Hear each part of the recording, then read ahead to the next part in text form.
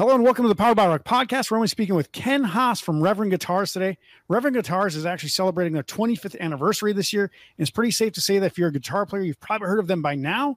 Ken is the CEO of Reverend Guitars, and he plays in Jay Navarro and the Traders, the Polka Floyd Show, and Zimmerman Twins as a guitarist and vocalist as well.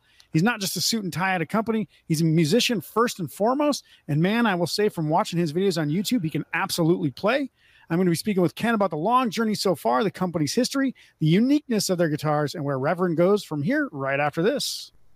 You're listening to the Powered by Rock podcast with your host, Isaac Kuhlman. The Powered by Rock podcast was created to help showcase some of the best rock musicians in the world and to pass on to future generations the rock music that has inspired rock fans around the world for decades. We want listeners to be able to hear great stories and life experiences directly from their favorite artists, as well as dig deeper into music theory and talk rock like no other show you've ever heard. This isn't about looking cool. It's about getting real and having a great time. Without further ado, let's start the show.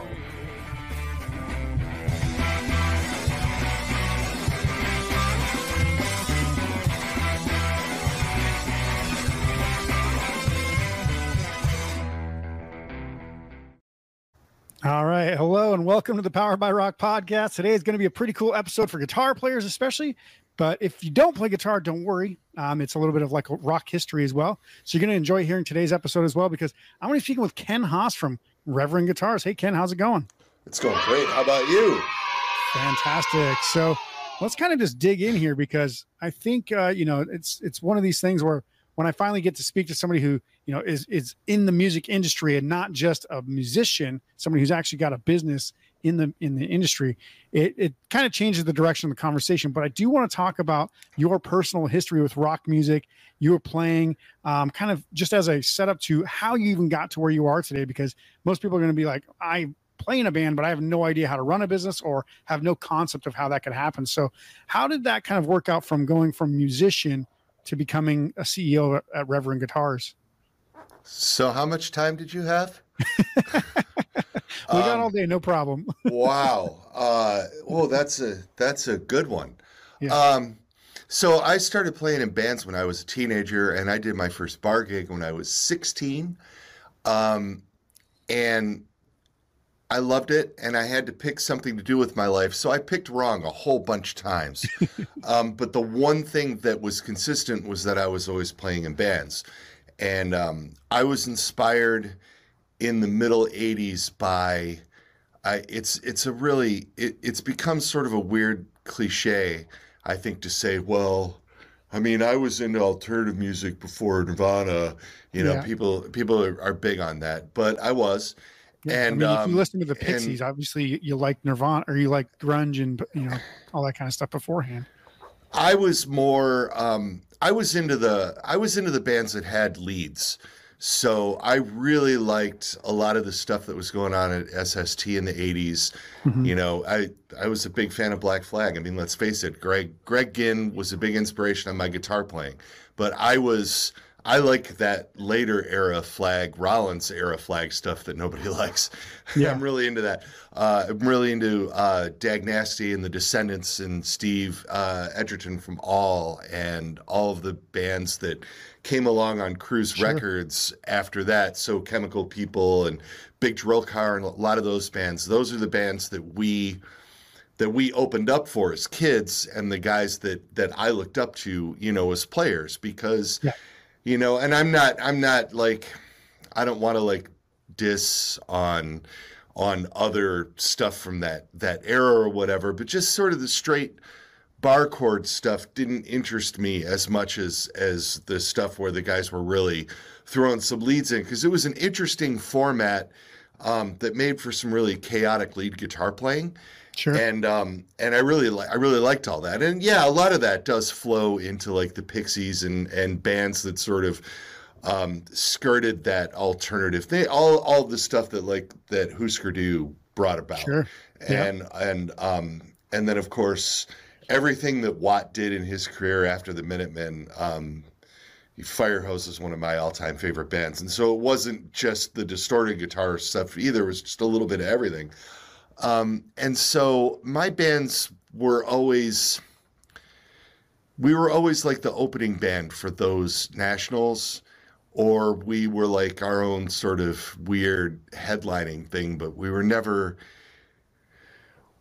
trying to be trendy, so we were never insanely popular in the Detroit area. We, like this is another one of those bad cliches that people talk about, but I was literally in the band that all the other bands came to see. Like we had this like great drummer and we played weird shit. And so other musicians liked it, but non-musicians didn't get it. And so, which is fine. I mean, after a while that, that can be its own thing. And along with the playing music and stuff, I, like a lot of guitar players, just became fascinated with the guitar itself. And that started early. I learned how to play largely on a 68 Telecaster, vintage Telecaster with a 65 twin that belonged to my uncle, who passed away when I was 11. And I couldn't make that rig sound like, Greg Ginn. Yeah. So I started experimenting with humbucker guitars and doing things, and at one of my first, like the bands have different incarnations and stuff like that, but one of the first shows that I can really remember when I was about 20, we opened up for Big Drill Car at a club called Blondie's in Detroit. And the guitar player from Big Drill Car was kind of famous for playing this white Ibanez RG 550. And I had never seen one before. While I have a lot of appreciation for Steve Vai now, at the time, that name didn't mean anything to me. And he kept, popping these harmonics and hitting the trem bar and stuff. And I was like, what's that? And then I became fascinated with the Floyd. My first real guitar that I bought for myself was Ibanez RG 570 in Jewel Blue, which I still have. And that was my main and almost only guitar for 6 or 7 years. And it sort of started me down this weird path of guitar appreciation, and because I had this vintage thing that everybody loved, and I had this modern thing that a whole different group of people loved, and I could sort of appreciate both of them, Yeah. And so when I started collecting guitars, I didn't really have a preconceived notion of what worked for me, and I never really became hyper focused on any one brand. You know what I mean? Yeah. So as I rolled through my 20s, I was doing sales. I was raising a young family. I got married young, and I was doing on the road sales, selling automotive stuff, paint, sandpaper, body shop supplies. And it took me all around southeastern Michigan and northwest Ohio, and off into western Michigan, sometimes Chicago. And so while I was traveling for that job, I would stop at guitar stores all the time, because that's what guitar players do. Yeah. And talk to all the people that ran all these guitar stores and play my favorites. And I made a lot of friends, and some that I'm still in touch with now from those days, And I started buying and selling guitars. I made some pretty decent money as a salesperson for a while there. Probably, for a 20-something guy, it was dangerous for a minute. Yeah. But I was good at sales, so whatever. So I started buying and selling a lot of guitars, and it used modern stuff, but vintage stuff here and there. And I sort of started to pick up on what I liked about different instruments, and what some of my favorites are, some of which I still have. Guitars that have been moving around with me for 30 years now that I'm 50-something, 52. So there was all that. So then how the Reverend story developed is in those travels from that sales job. I walked into a buy-sell trade sort of music store, and I saw a Reverend guitar hanging on the wall. And it had the vibe of, it was one of our original models, and it had the vibe kind of a Charvel Surfcaster. And I really dug it. It had a humbucker in the bridge, which I knew I liked, but it had a bolt-on neck, which I had preferred. And so I bought this guitar and really connected to it. And it said East Point, Michigan right there on the headstock, which was only about 45 minutes away from where I lived. So back in those days, I grabbed a phone book and looked it up, and Naylor was in the phone book. And I got an address and went and knocked on the door and started selling him some sandpaper. And and then he and I became really good friends. And so here's the other part of the story it's funny to me because I've heard a number of people say different versions of this over the years. But Joe and I got to be pretty close. And he asked me if I wanted to go to the NAMM show with him. Yeah. This would be the summer of '99. And I had been fascinated with guitars and playing in bands for 12 years at this point, you know? And I had no idea really what the NAMM show was, other than the occasional mention of it in a guitar magazine, you know, under new releases or whatever. And so, of course, I accepted. And when I went to that show, I knew right away that I was doing the wrong thing with my life. And so at this point, I'm just shy of 30. And I'm looking out in this old Nashville Convention Center. There was a place you could stand. You could see all the displays. And I'm looking out over the sea of displays, and I see, like, you know, well, there's Joe and Reverend right below me. And then Gibson had their trailer inside, and they're over here. And Ibanez had a big thing. Fender had a big thing. And I was like, oh.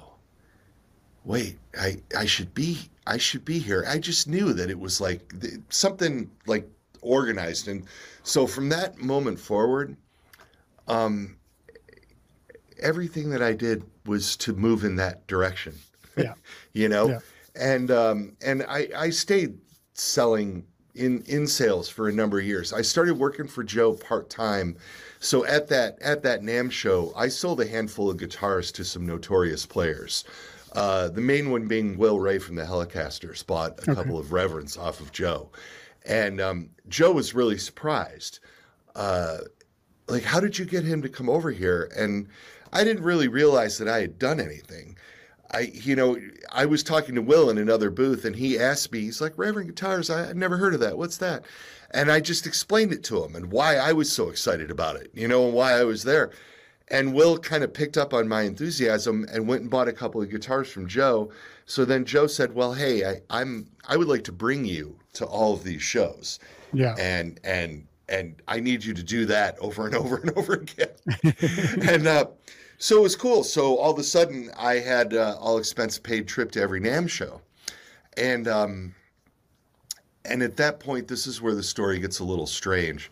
I moved into Toledo, Ohio, Northwest Ohio, and I married my lovely wife and business partner, Penny Haas, who runs Reverend Guitars with me. And I had an opportunity to get out of the aftermarket car business, the selling of shop supplies and stuff, sure. and open a actual car business with a bandmate of mine at the time who was like a car salesman who was good at it. And what I brought to that relationship was a knowledge of what happens in body shops, sure. And paint matching and repair things, because I used to train people to paint cars and stuff back in the day. So and the idea was that we would buy clean used cars because I could spot bad repairs and this and that. Sure. And we went into business for a few years, and that business is horrible. I thought the paint business was bad for your soul, and nothing is more brutal than the used car business. Yeah. No matter how honest you try to be with people, they think you're a liar. Sure. And my personality didn't suit that very well. And I got very tired of it very, very quickly. Yeah. But not as quickly as my partner, who I had to get rid of real fast. And And then I'm basically stuck running this business. So I taught myself like crash course how to do my own books. I went to the school of rock, as it were. I mean, I didn't have any of that. I don't have an accounting degree or a business degree or any of these things. So here I am all of a sudden at the helm of this business, and I learned a lot. I gained a lot of experience. I gained a lot of experience in running a small business and dealing with finances and again, sort of keeping my own books, and it was good. And I had to get out of it. What I learned was that there was no money in that business. So I got out of it. And around the time I was closing that business, Joe Naylor was starting a new line of guitars for Reverend that he was calling the Stage King, which included, where is it? There, that Jetstream right there. It was one of the original models in the Stage King series. And he was really excited about them. And I was he sent me some guitars to try in advance of an upcoming NAMM show. And I was pretty excited about him too. And so I sort of made him an offer, like I wanted to work for him full time for a month or two. And really, instead of just going to NAMM and standing around and talking to people and trying to bring people in and stuff, I wanted to go to his office, prospect, really call back some dealers that he was interested in having, and set up appointments and go to this show and see these appointments through and really see what I had to offer to the business. And so this would have been in January of 2006. And I went to that show, and I think I opened 17 dealers and sold close to 500 guitars. Wow. And Joe was impressed enough that he realized he had to hire me at that point. Yeah. Well, listen, man, all the people are going to be expecting to call up and talk to you now. And I was like, I know. So finally I got to be, in my mid 30s, I finally got the job I always wanted as the sales director for a guitar company. Mm-hmm. And we grew we had our first $1 million year in 2006, 2007. And then in 2008, when we had that sort of economic reset, it about 40, well, not 40%, but close to 40%, 35%, about a third of our dealers went out of business. Yeah. And we were we were mostly selling to indie stores at that time. And I don't think people realize how hard that was on retail at that point. And of course, now we're coming out of all of this insane pandemic era stuff, and now in the era that we're in, things are starting to get difficult again. Yeah. But then it was really shocking how fast the business fell off then, even for established brands. And we were just kind of finding our own space, and after that happened, I think Joe got tired of the sort of the up and down of it. Joe is a brilliant luthier, and he's a brilliant guitar designer. He has a very uncanny ability to listen to what an artist or an individual is looking for in an instrument and pair them with that instrument, whether it be something that we already do or whether he is coming up with something completely from scratch, like we've done with like Reeves Gabrels or Billy Corgan, Mike Watt, all these guys. Yeah.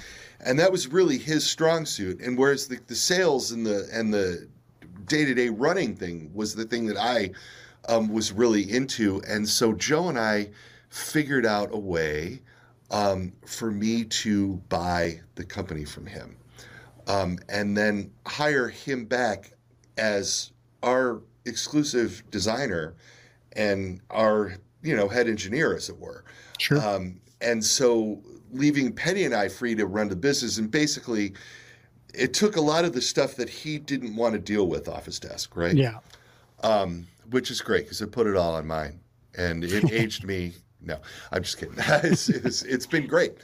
So the story for me and Joe is really unique. Joe and I became really good friends first, and then I worked for him, and it didn't spoil that friendship. And now he's worked for me for 12 years, and it doesn't spoil that friendship. But then we don't look at it like that. People from the outside always want to look at it like that, but here, that's not really how that feels. You know what I mean? Yeah.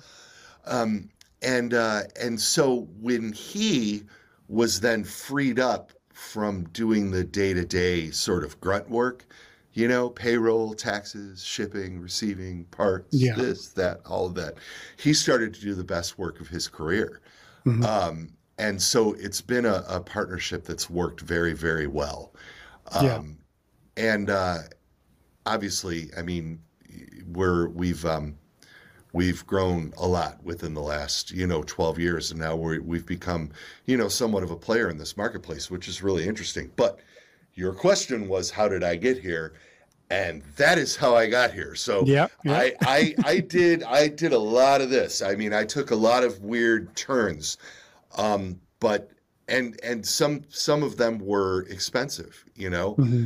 But it just seems like with everything that I did, I picked up another piece of the puzzle on the way. You know what I mean? Yeah. Oh yeah. I've pretty much done that my entire career as well. Like working different jobs to find out that this is where I want to be in the end anyway, but it all led to this. Yeah, totally. Yeah, absolutely. Yeah. I think one really cool thing about the Reverend Guitars lineup in general is the ability of the customization of the guitars. And you actually mentioned that was kind of what drew you to them in the first place. So I think, obviously you've got respected artists like Billy Corgan of Smashing Pumpkins, Reeves Grable's of The Cure, and David Bowie's band. They have signature guitars. There's a huge list of players who actually play the music play the guitars in their bands that might not have their own signature series. But what do you think the reason is? And one of my favorite, by the way, is Mark Knopfler from Dire Straits. I was like, oh man, they got Mark Knopfler playing their guitars. That's pretty awesome. But what do you think is the reason behind these artists trusting Reverend guitars over your competitors? It's a good question. There's with a lot of the guys, they're looking, especially Billy. Billy's a really good example. Billy is looking for something that's not really available in a stock model from other guitar makers. Mm-hmm. And when we develop an artist's signature guitar, like with Billy or with Reeves Gabrels, who you mentioned, there's no preconceived notion of what that guitar should be at the start, right? Yeah.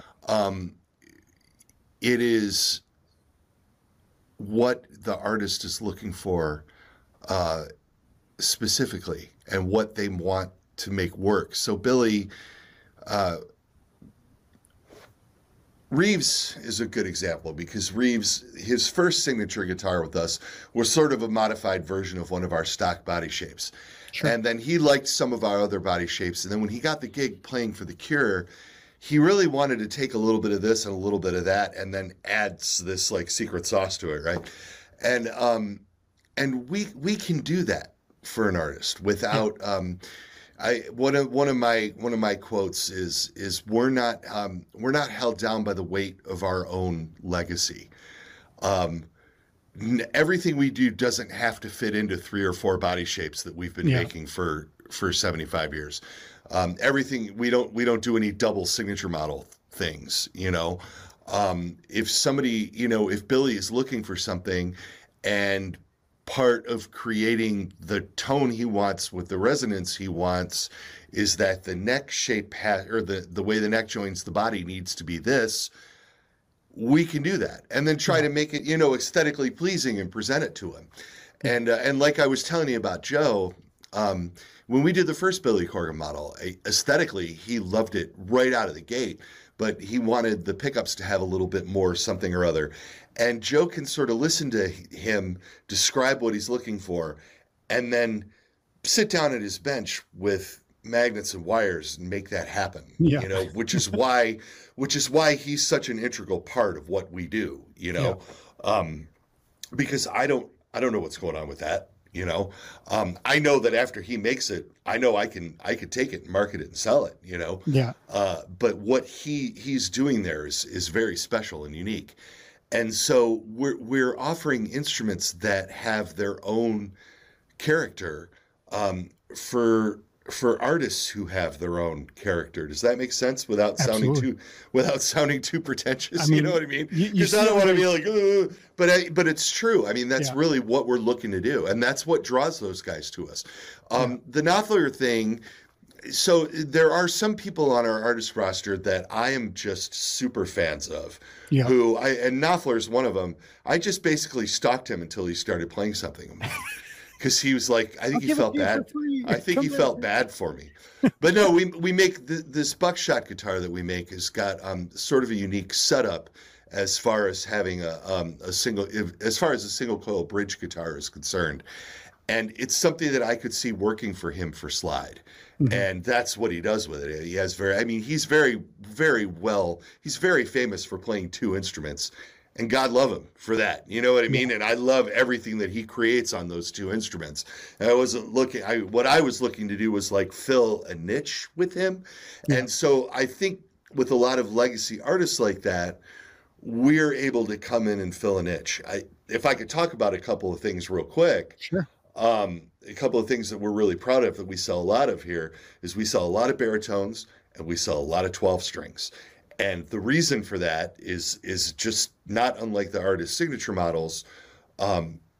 When Joe set out to create those guitars, he wasn't like, well, I'm going to make a 12-string, pick legacy guitar here, insert legacy guitar here, and we're just going to put a 12-string neck on this, and this is going to be our 12-string. He sat down with a handful of 12 strings. And we worked very closely, actually, with Chris Funk from the Decemberists on this because he plays a lot of 12 strings and he's a big Reverend fan. Those guys in the Decemberists have a handful of Reverend guitars between them, Colin and Chris do. And we talked to Chris about where the 12 strings that he's always toured with electric 12s in that band. They're featured on a lot of Decemberist songs. Sure. So we asked him where the shortcomings were on all of the 12s that he used. And then Joe just addressed them systematically. And we ended up with the Reverend Airwave, which it looks like a Reverend still because Joe designed it, of course, but it's got a wildly different set of specifications than any of the other guitars in our line. Yeah. But it stays in tune and it sounds great, and it's made to go on the road, and we have picked up tons of players with that. Baritone, same thing.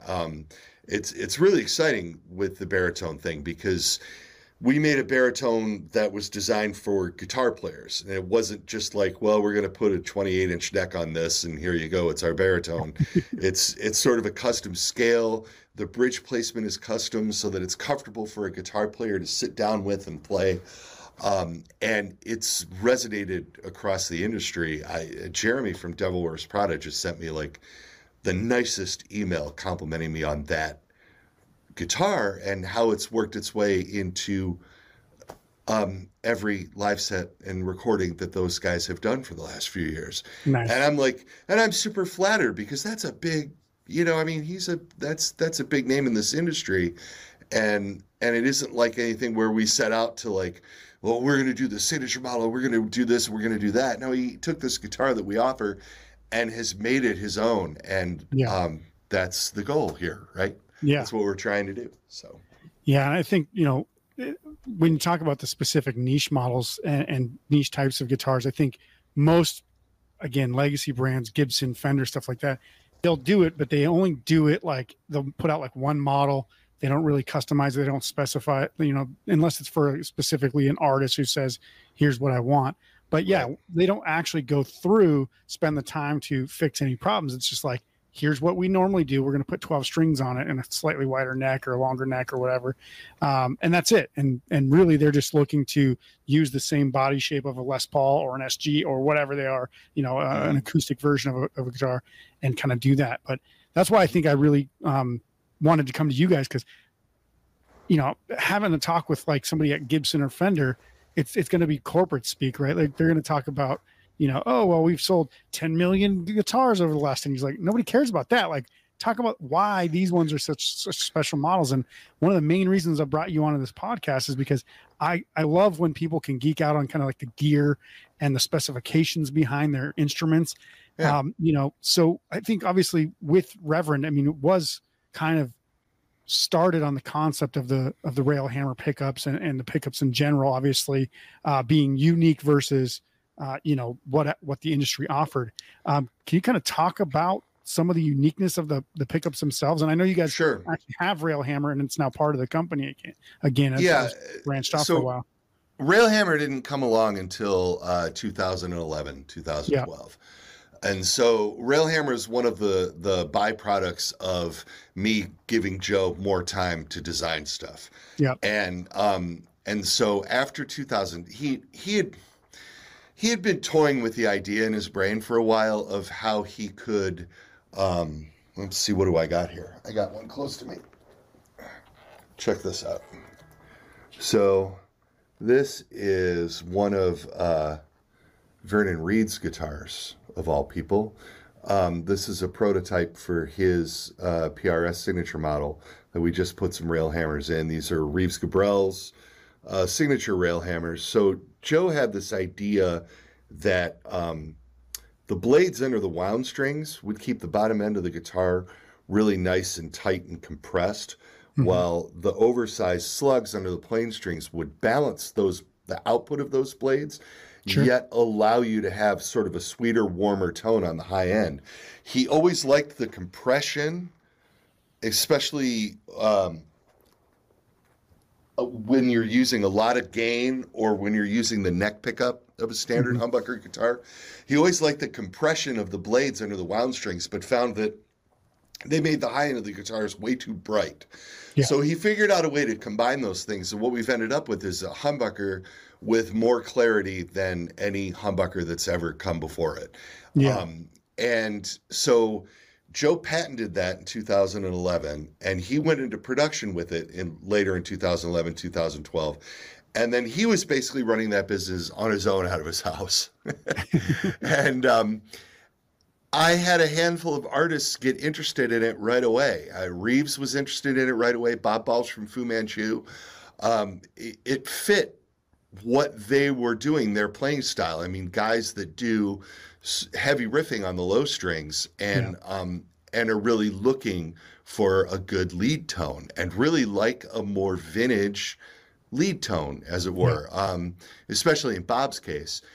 And then later, as we started working with Billy, it was the perfect fit for his signature instruments as well, because the boy plays with a lot of gain. But I do want to make clear, and I don't want to be too sales pitchy on here, but the clean tones are amazing too. It's not like these pickups are designed for high gain. For like a jazz box, like an archtop guitar, even that just has a neck position pickup, the rail hammer looks funny, and jazz guys have a tendency to hear with their eyes. Yeah. And anytime I've ever gotten somebody to try one of these pickups in an archtop, they're blown away at how full, but what it sounds on the low end without any sort of farting out or overwhelming of even, tube amps and things of that nature. But it's very, very, they're just really unique and really cool. And they're totally passive. I mean, they're just solder them in and go. Yeah. So as that business grew, again, administrating that business was taking up more and more of Mr. Naylor's time. And we have rail hammers featured not only with some of our regular our artists, our non-signature artists, but our bigger artists like Robin Fink from Nine Inch Nails, and so we have all these guys using the rail hammer pickups and the Reverend stuff, and then we have signature artists like Billy Corgan and Kyle Shutt and Reeves Gabrels, Bob Balch. We are making signature guitars for these guys. And Joe is making signature pickups for them. So I was sort of, when Joe decided he didn't want to administrate that business anymore, we took that over from him as well. Yeah. And just folded it under part of our umbrella. So we bought the patents from him and all of the paperwork that goes on with them. So we run both of those companies out of the same building, but as separate entities. So you can, unlike the regular, the Reverend pickups like our P90s or our Alnico humbuckers and stuff, we don't offer the Reverend pickups individually for sale, Sure. although we should, and we may at some point because they're fantastic. The Railhammer thing is a unique enough thing that we offer that as its own brand on the side. It's got its own dealer network. It has its own marketing footprint, and so Penny and I sort of run both of those companies at the same time. Nice. It's not like you don't have enough time or, anything in your day that you're just like, whatever, I got spare time. Yeah, right. Let's do this let's do this pickup thing. That'll be a great idea. But it has brought us, it's brought us some that in itself has brought us some attention from some interesting people and some really good players, Yeah. Well, I think it's very cool. I think it's a great idea because, when people talk, they're like, I'm a single coil kind of guy, or I'm a humbucker kind of guy. And then they try this kind of stuff when it's like a new, different type of pickup. And they're like, oh, actually, I kind of like this because it takes the pieces that I like of single coil and pieces of humbucker or whatever and kind of fits it together. Yeah, it does all that. And it's nice just to have something different, Yeah. It's a different way to look at sort of the same thing, right? Yeah. And that uniqueness gives us our own footprint in the marketplace. For sure. And I know you guys take a lot of pride in not just the guitars, but also bass guitars, for professional musicians. But I've seen that you guys actually, I think in an interview or maybe even on your website, you mentioned that you're like a perfect mid-level guitar for people to move up from beginner guitars, right? Do you feel like that has changed at all? Or do you guys kind of solidly position yourself as like the in-between, like super high-end $5,000 guitars or $10,000 guitars and the beginner guitar? Is that kind of where you guys choose to fit? Yeah, it's a weird vibe. I think that we compete with guitars that cost twice what ours do still. Yeah. While maintaining, affordability for somebody. I mean, we're getting into the top end of the mid-range market, but so if you're watching this in the future, right now, it is September of 2022. And right now, what I consider to be the mid-range of the guitar market is very, very much in flux.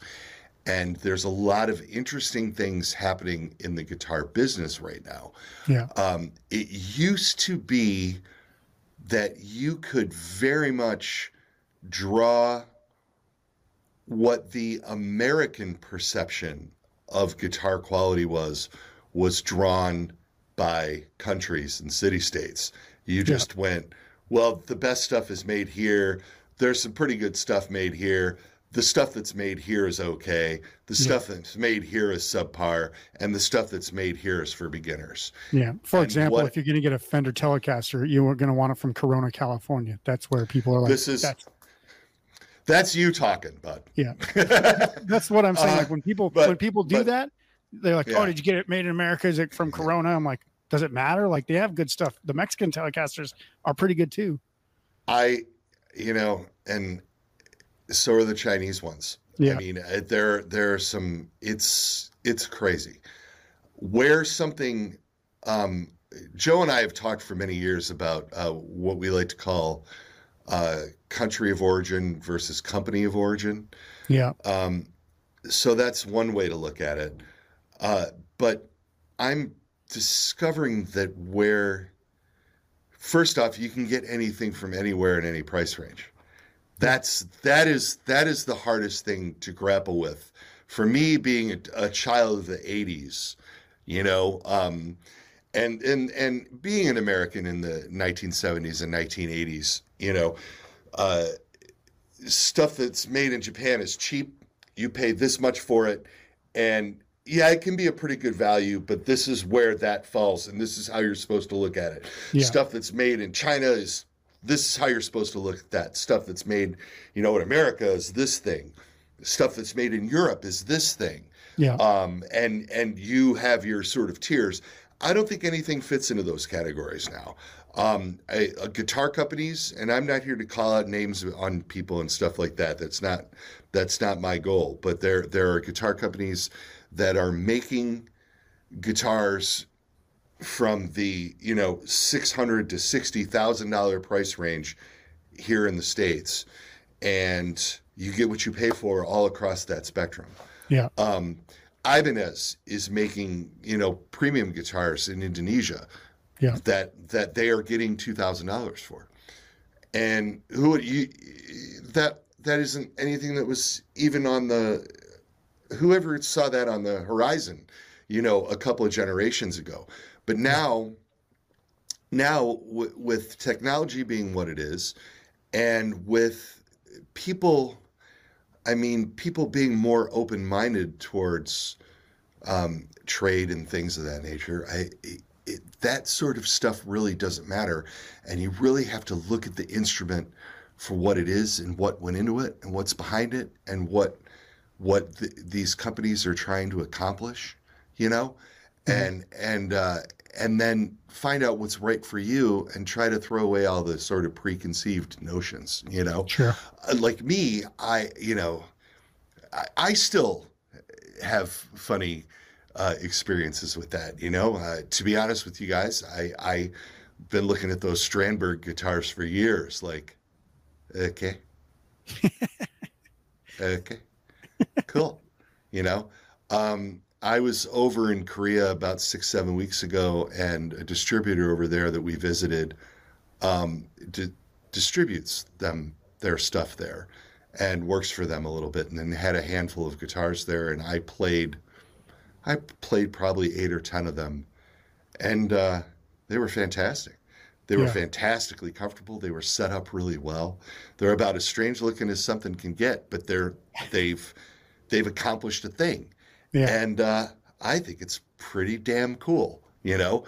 And so I don't, who knows, man? Like I said, that kind of stuff is all over the place. So your original question, of course, is whether or not I still see us in the mid-range. And I'm moving away from thinking about things in terms of price. And well, we have to price this here if we want to sell it or whatever.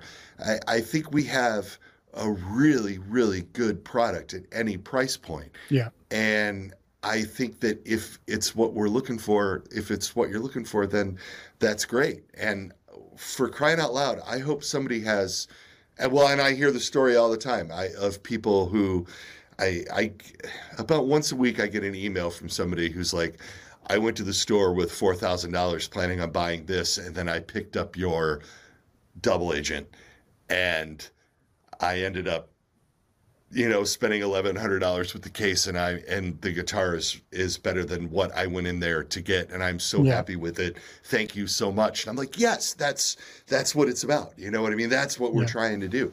I would think that we're still in the mid-range price-wise compared to what's out there, but it's incredible now too. You got me going, dude. Sorry. Well, and I'll say the price points have changed over the last 10 years or so. I mean, back when I first bought my first guitar for myself in, 94, 95, I mean, you could get a Fender Telecaster probably for $450, like high-end one. Now you're looking at like $2,000-$3,000. Well, we'll say American made decent. American standards were probably in that era.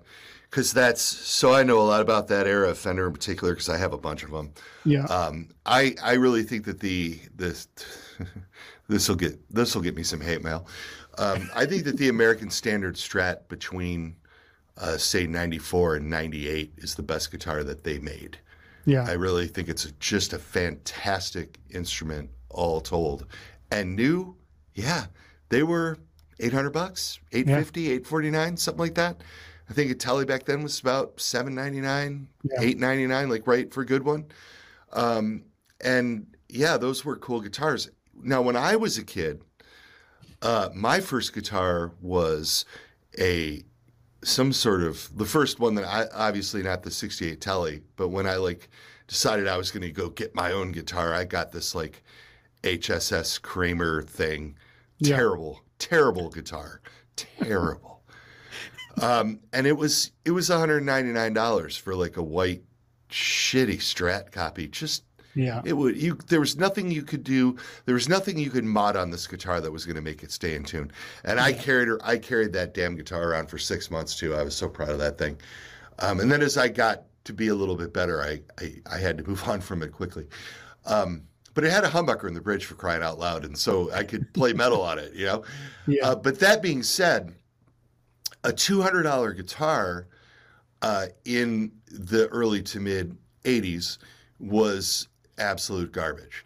Yeah. And now $250, $299 guitar, so let's say $250 is the mark. $250 is a lot less money now than it was in 1985. Yeah. And $250 will buy you a lot more guitar now than it did in 1985. Sure. I mean, the just with the CNC stuff that goes on, you're getting these tight neck fits, and the tuners are better, you know, and you know, another $150 in mods, and you've got a guitar that you can go out and gig with absolutely no problem. Yeah. So it's interesting to me how all of that stuff is sort of always changing and always in flux. It's a very, very complicated conversation. Yeah, it is. And I was just bringing it up because, you know, when people think of mid-range or mid-price levels, they might be thinking like 1990s pricing versus 2022 pricing. Without question. That is, sure. And of course, and especially when you're talking to guys who are my age.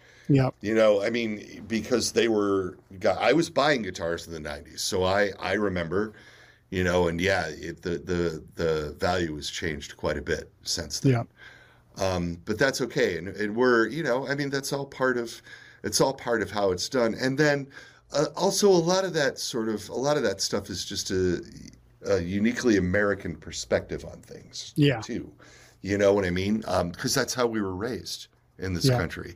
You know, our parents and grandparents and people who had anybody from, you know, what they call the greatest generation in their lives, influence them have a view of this country that's you know, far different from the way the rest of the world looks at us. So it's and I'm not saying whether that's good or bad. I don't have much time in my life for politics, you know. Yeah.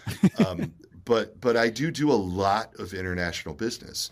Yeah. And I sell a lot of guitars all over the world, and it's interesting to me how things like how this conversation is viewed in other countries. It's cool. Sure. It's fascinating, and it all plays into a little bit of what we do. We are still currently making all of our guitars at Mir Music in South Korea, and they largely make guitars there.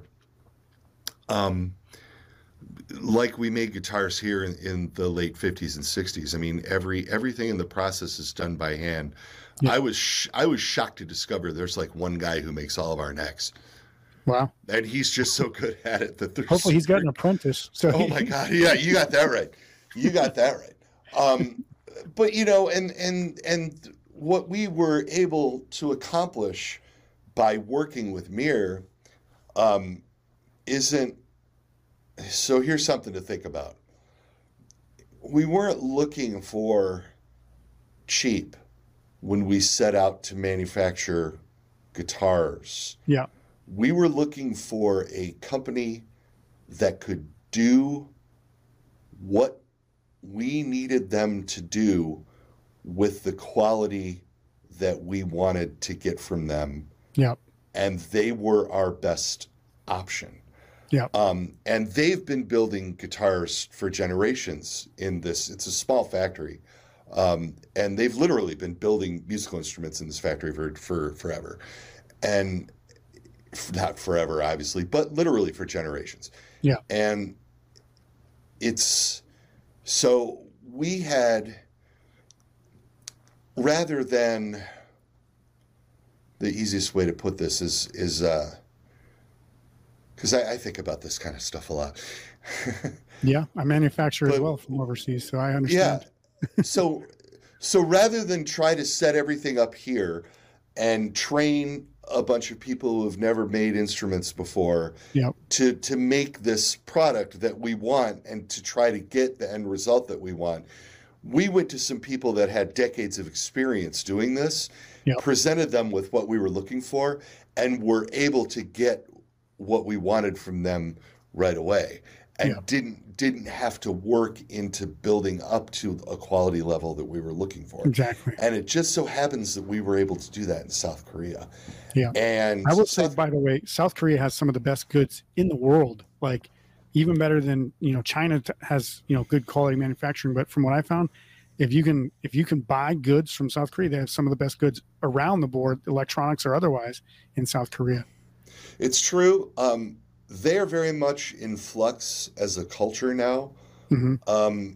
As we were going into sort of our generation, there's fewer and fewer people working in factories and doing things by Yep. hand, because the youth there has been raised. I mean, it's a first world country, Yep. I mean, They want to be and on the youth- TikTok too. Yeah, right. I mean, that's it, So it's going to be interesting to see where all of that goes. But again, with the quality of instruments that we're seeing, coming out of the Indonesia, by the way, and Ibanez is doing some really nice stuff, and as is PRS and other brands. It's heartening. And I just hope that we can sort of keep all of this goodwill amongst nations going, right? And and everybody tap into that, because really the customer's benefited. Yeah. Right. I mean, again, that sounds like a cliche too, but that the fact that the under $500 guitar now can be such a good quality instrument, and what you're looking at in our price range now are instruments that were custom shop instruments 30 years ago. Yeah. And what the custom shop people are doing now is they're doing all these incredible art pieces and doing all this just crazy stuff. Yeah. And because all these other markets have been allowed to flourish, it's sort of expanded what you can get out of the electric guitar. I'm probably going to get in trouble for all of this. Well, I'll make sure to put a bunch of disclaimers but it's Haas true. is not responsible for saying any of the words out of his mouth. Yeah, right. This is, I don't want to be like talking cliche guy or whatever, but I love guitars. Yeah. And I have lots of them. And I still buy them and sell them, and I probably don't sell like other brands and vintage stuff. And I probably don't sell stuff as often as I should anymore. Yeah. Because, but I see things that I think are interesting, and I want to experience it, And I've got a Cower like Firebird thing that I can see from my field of vision here. And it's got the biggest neck I've ever seen on a guitar. It's super. It's not for me, but I respect it. I like it. You know what I mean? Like I get I get what he's done there, and it's a pretty cool guitar. Yeah. I really like looking at it for sure. Well, I have a question for you since you brought up your love of guitars. Fire away. You have tons of models and makes and designs through the Reverend guitar. Which one would you say that's been your favorite over the years of the Reverend line? I like the Jetstream stuff is my favorite. Okay. My current favorite guitar to play is a signature model that we do for a guy in England named Matt West, and he's the guitar player for a pop punk band called Neck Deep. Absolute monster rhythm player, monster right hand. And so he's such a cool dude. So Neck Deep was touring the U.S. 7 years ago. And they stopped by my shop at 8 a.m. between Pittsburgh and Grand Rapids, Michigan, like where we're right in the middle. And they were doing an overnight drive, and they came here early in the morning, and he wheeled in like his whole Kemper rig and a 412 cab, and he played a bunch of guitars, and he got one of my Jetstream 390s from me. And to me, that Jetstream body, which is, I keep raising the wrong finger when I look at myself. Mirrored. This is the Jetstream body. To me, that Jetstream design is very comfortable, and when I look at it, I think Reverend. It's got the offset, there I gotta do it right. It's got the offset waist, it's got the protruding upper horn. I did it again. Got that protruding upper horn.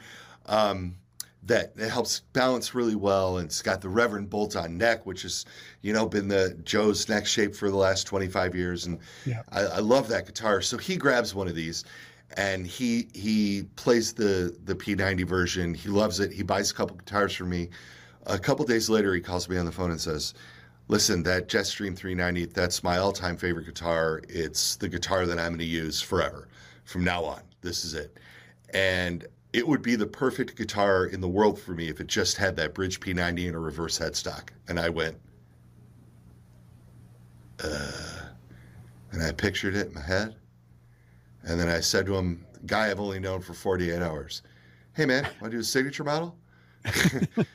There's one of the very, very few signature models that didn't have anything to do with Naylor when it came to working with the artist, because he already said the guitar was perfect. So I didn't really need to drag poor Joe into it. And that, I'm a bridge pickup guy. I'm an all controls wide open guy. I'm a reverse headstock guy. I just love everything about it. And it's a super fun guitar to play. And it's what I use in Jay Navarro and the Traders. I have 2 black ones that I drag all over the world with me. And I love them. Well, let me ask you about that. Why do you prefer a reverse headstock? Because for me, I guess it doesn't really matter. But when you look at it, it's kind of like when you watch Jimi Hendrix playing an upside down guitar, you're like, that looks weird. I don't know why, but that just looks weird.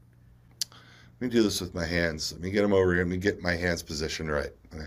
So you see how the offset waist goes like this, right? Yeah. Okay, so if you were to take that to the headstock and the headstock was reversed, you're following that same line. So the line you're looking at goes, I can't even do it. I can't do this backwards with my hands.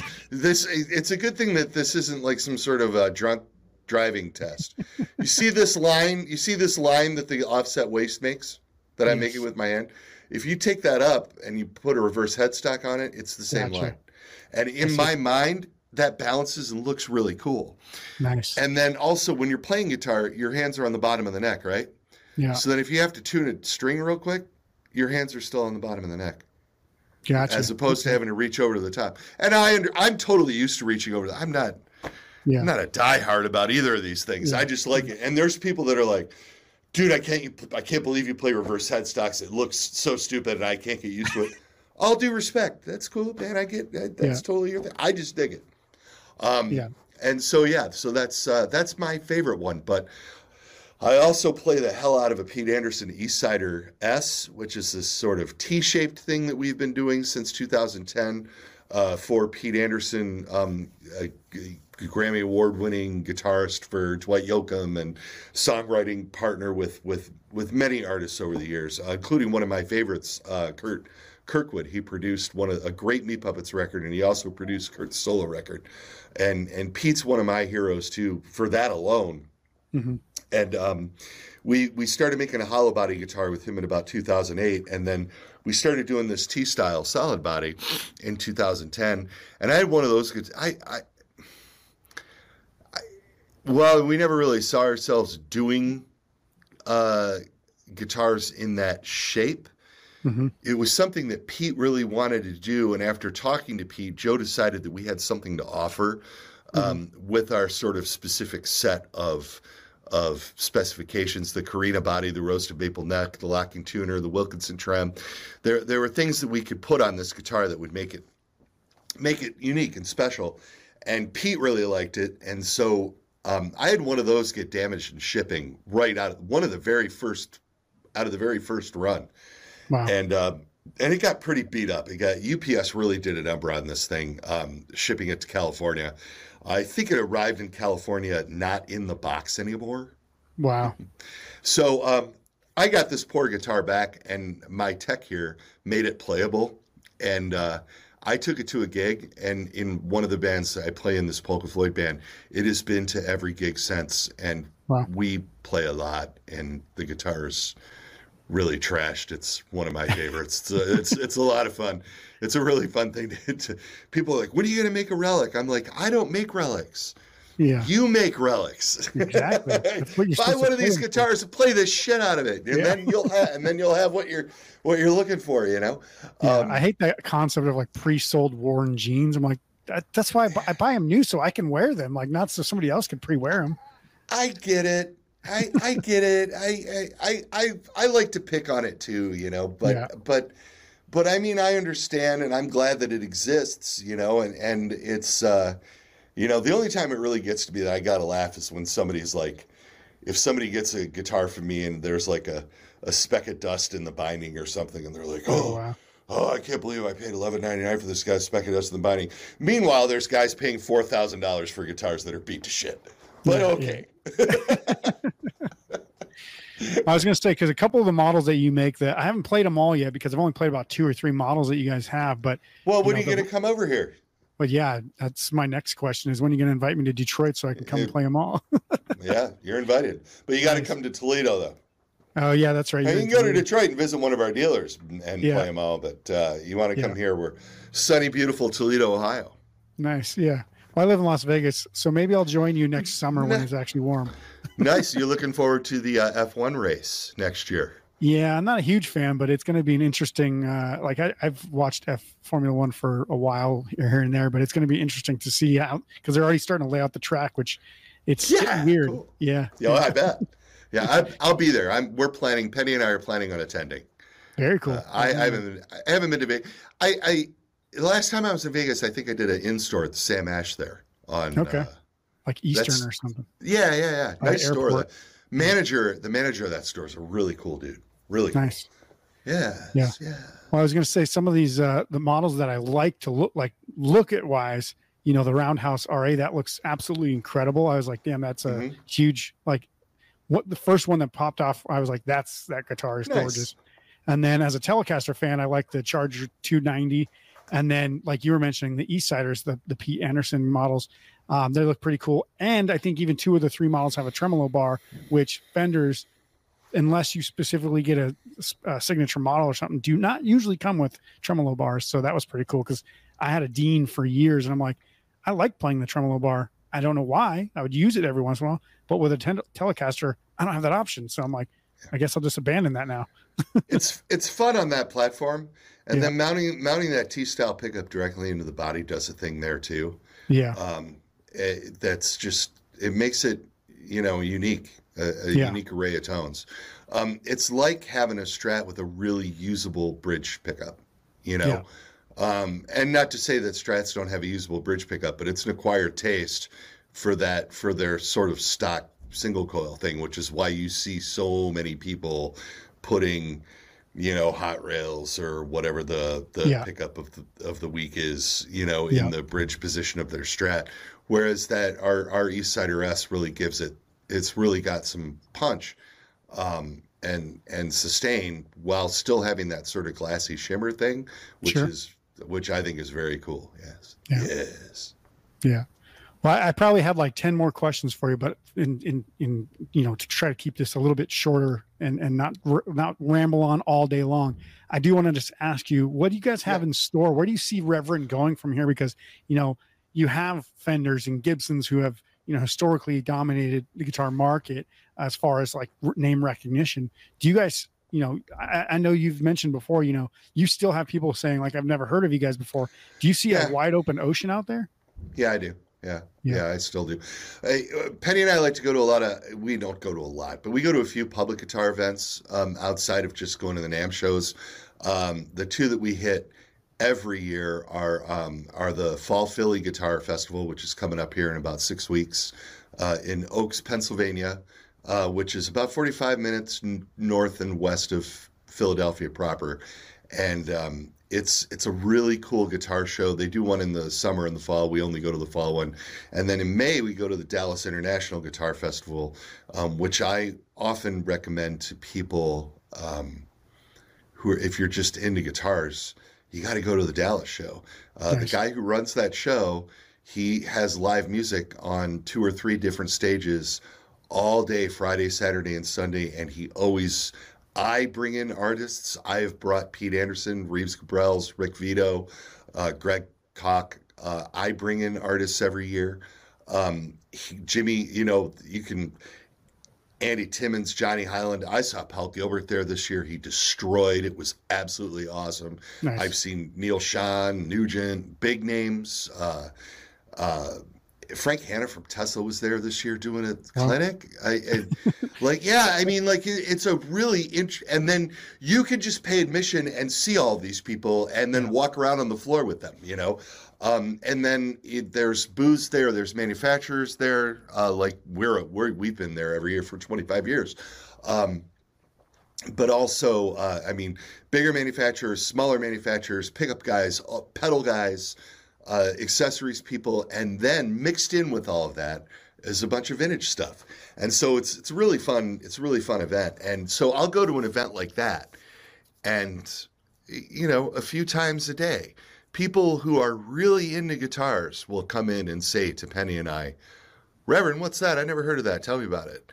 And and of course, like human nature, part of me is like, God damn, how long do we have to do this? Yeah. You know what I mean? But the thing is that's great. Because it just means that we're not like saturated in some marketplace. You know what I mean? Like we're still, there's still something that's exciting about what we're doing, and we're still reaching new eyes and new people every time we do something new and go into someplace new. So it's exciting. I would just like to see that vibe continue. Nice. Yeah. I was going to say the reason I actually found that's where we're going. Yeah. The reason why I found out about Reverend was because about 2 years ago, one of my longtime friends was like, I'm looking at this guitar. It's actually my fiance's uncle that invented the guitars. I was like, what are you talking about? He's like, it's Reverend. Her uncle is Joe Naylor. And that's how I found out about it, because my friend is getting married to his niece. I was like, that's cool. That's crazy. Like, what a small world. But yeah, it's like, I got to play his Billy Corgan signature model. I was like, that's a pretty cool guitar, man.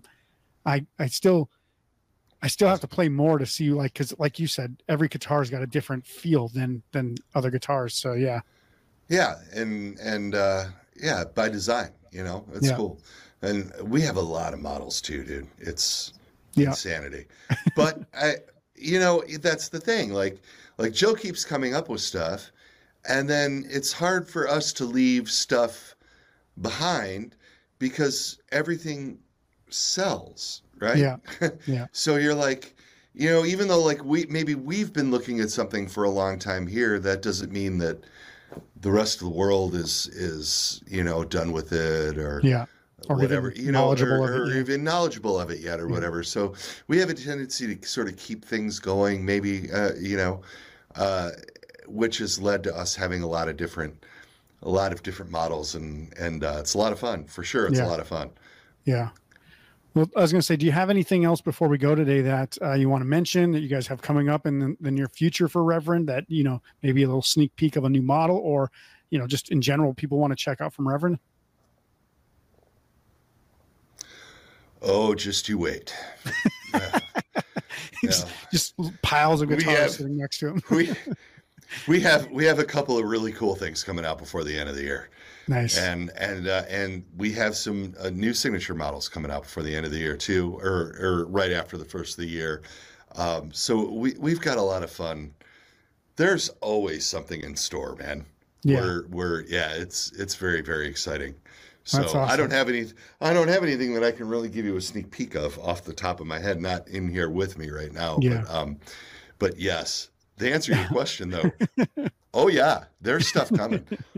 In the immediate future though, we are, that's not entirely true. Actually, let me grab this. The Billy Corgan Z1 pickups. So his new pickup design with the moon and the stars. Yeah.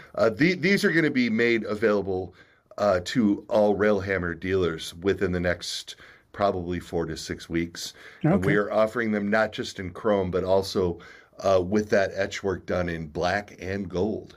Nice. So I'm really, really excited to have those hit the market. Is it like a matte black, or is it all glossy ones? Gloss. Nice. Gloss, yes. Very cool. Yeah. Awesome. And then we can talk about my bands in your speed round if you want to. Okay. I was going to say We're going to talk about rock. Yeah. Fire away. Yeah. I was going to say one last question before we sign off of this portion. What new music from, this year, maybe the last year or so, would you recommend people go check out? Man, that's rude. That's just rude. I listen to so much stuff that it's difficult for me to narrow down any one thing. So I don't know where to go with that. I pay a lot of attention to what Reverend artists are up to, of course. Sure. And that's where I get a lot of the music that I listen to lately. As it should be.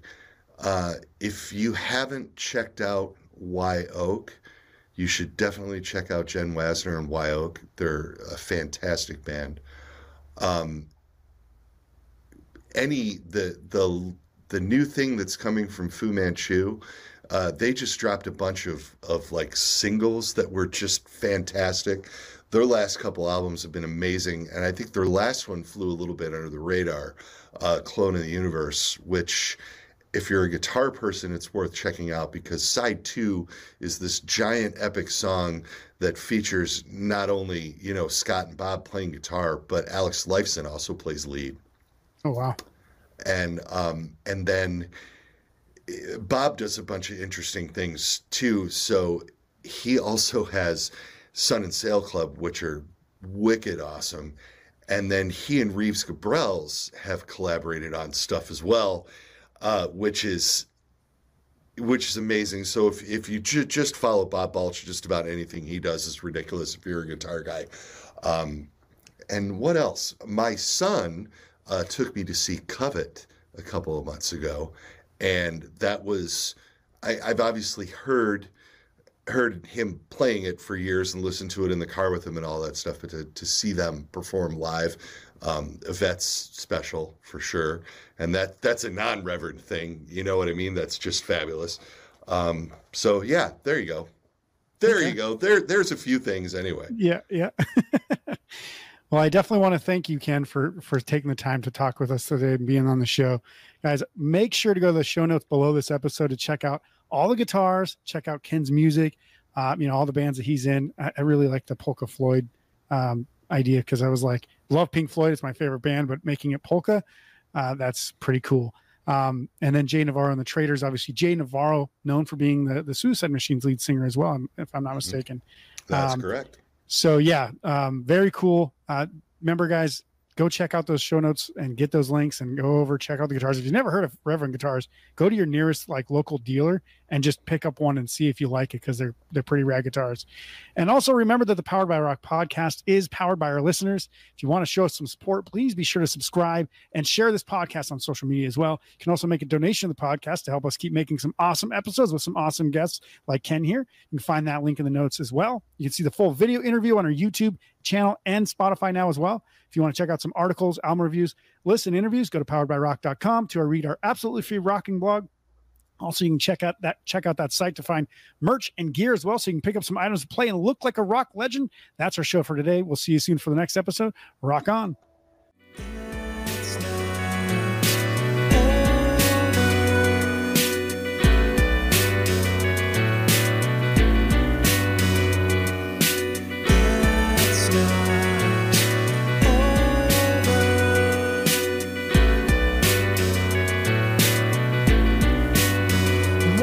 Supposed to be